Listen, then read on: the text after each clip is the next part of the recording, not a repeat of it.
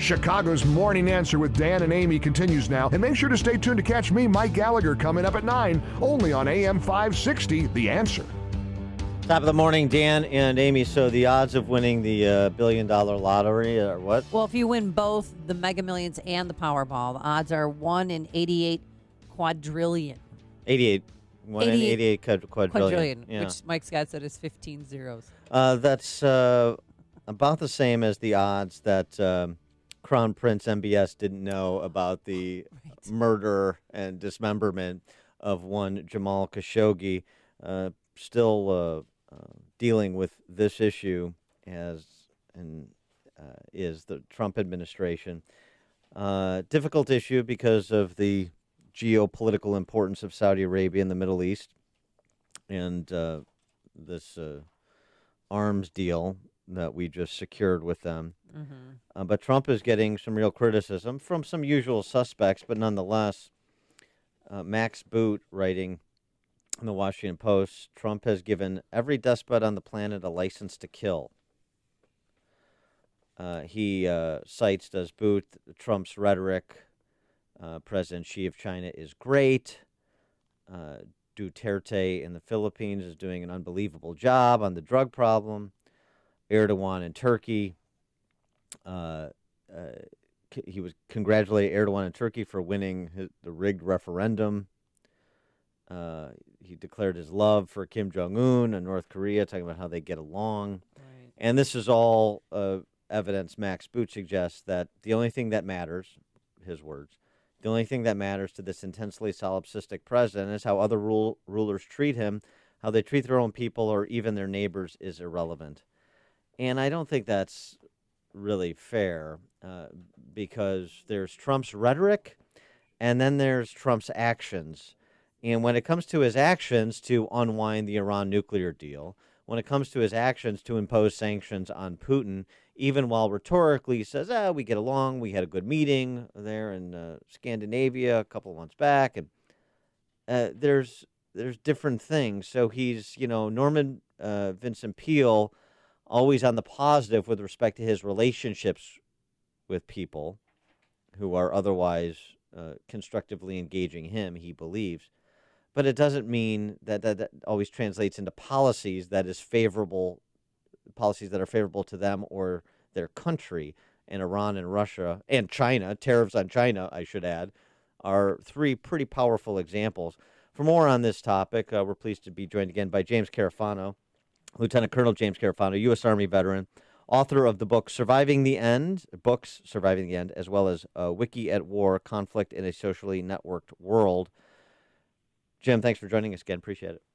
Good to be with you. So how do you assess the president's handling of the Khashoggi matter and also, if you would, address Max Boot's criticism of President Trump? I thought the way you framed it was appropriate. I mean, I think what the U.S. does is a combination of rhetoric and action, and you have to look at both of them to understand U.S. policy. I think the problem is you can have any Trump you want if you cherry pick a comment or a statement and then try to devolve the policy from there. But you have to look at the context of everything we're doing and then try to put Trump's comments in context. He is a strategic communicator, but he uses his communications for different reasons at different times. Sometimes it's like the good cop, bad cop you see on Law and Order. Trump is delivering the positive message, but he has other people delivering the not so positive message. So I think you have to be more statesmanlike than Max's assessment and actually evaluate them like a statesman. On this, I would say right now, and what's going on with the Saudis, I think the U.S. is doing the right thing. We do have to worry about our credibility and how people view our actions, and we should take our actions based on facts. And for all the reporting that's been the last week, we actually don't have any more concrete facts than we had on almost day one of this crisis, which is we can believe that he went into the consulate. We can believe that nobody has seen him since, but almost everything else is based on reporting, leaks, comments, promises. And I think that for the credibility of the United States, we have to be better than that. Well, We have to make policy based on what we can actually prove. I thought, just to say, what the British did with the Skripal poisoning incident, that was a textbook in how it's supposed to be done. The British did a credible investigation, and then it was easy to rally world support for that because it was credible, it was transparent, it was provable. So the gut-wrenching information that Turkish officials allegedly leaked or gave to CNN, you believe could be fake news? I mean, they said that it took 7 minutes to cut up his body, and the lead guy put on music, put on headphones, and suggested others put on headphones while they dismember him, and that he was alive during the process. Do you know? No. Yeah, we don't. I mean, this is a murder investigation. And, and I think we have to treat it like a real murder investigation. And I think that has to drive U.S. policy. And people want to do all kinds of things. Look, I think Congress should be involved. We might look at the different actions we might take. But Congress is not even going to come back and look at this until after the midterm elections. So we have several weeks to get a lot more facts and a lot more information and make a lot more sober policy. This issue isn't going anywhere. And I think it's as important that the U.S. get it right as that we get it fast. It's interesting what the D.C. Press Corps does, right? They report more and more salacious details in lieu of actual substantiation for the leaked information. So, they could have been listening to Dirty Deeds Done Dirt Cheap. That's what we're going to hear next. Oh, my gosh. The more responsible position seems to me actually taken by Graham Wood over The Atlantic, which is Turkey should release the Khashoggi tapes. So he doesn't want to hear them, but somebody should hear them. Forensic investigators should hear them. What do you think about that? Well, I think we should have sent Pompeo to Turkey and Riyadh. We should have sent the FBI director, sending the message that we want a credible investigation and an appropriate release of facts and information. We're always bashing the press. I had a reporter from the news outlet called me yesterday and said, I've got 14 rumors right here in front of me. What do I do with these? Because I can't verify any of this. How do I report on any of this? And to their credit, I've been looking at his byline, and they're not just reporting on every single rumor and spin that comes across their desk. I think that's really responsible journalism. Yeah, sure. Some read an article on that. Sure, it's not like they're not treating the Saudis like they treated Kavanaugh, so that's encouraging. I think there are analogies to this. I know Trevor, what's his name, went after Trump for raising that, but I think it's we should let the facts drive the policy. I get these innumerable questions about, well, what should we do? What should we do? Well, actually, if a malicious act was done and the government doesn't deal with it responsibly, there's actually a lot in U.S. law that says what we can and what we should do. Actually, executing the policy is the easy part once we know the facts. Well, what did you make about his last op-ed that was published today in the Washington Post, where he, was pushing for an offering, would like to have a free press in Saudi Arabia?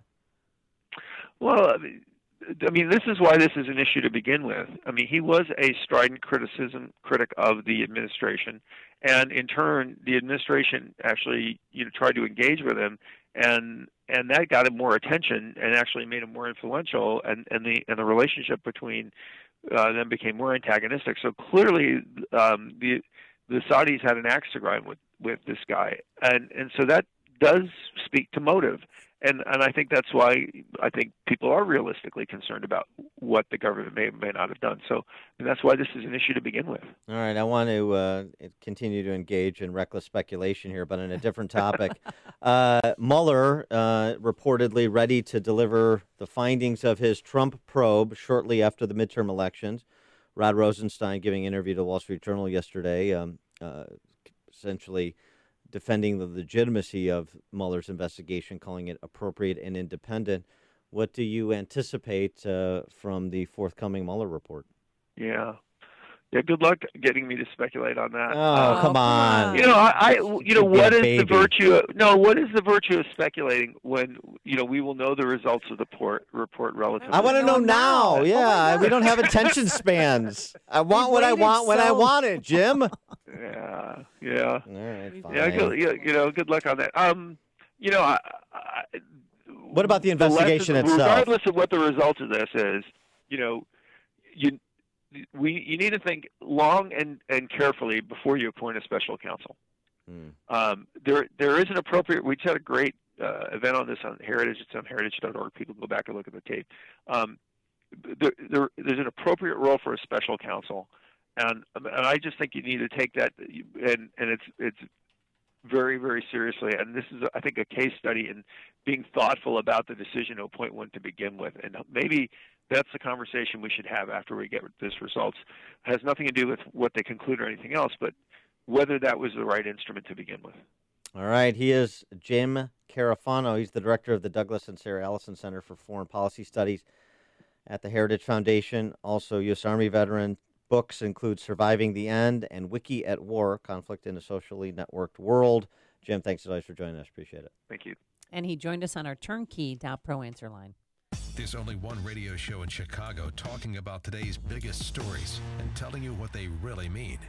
That show is this one, Chicago's Morning Answer on AM 560, The Answer.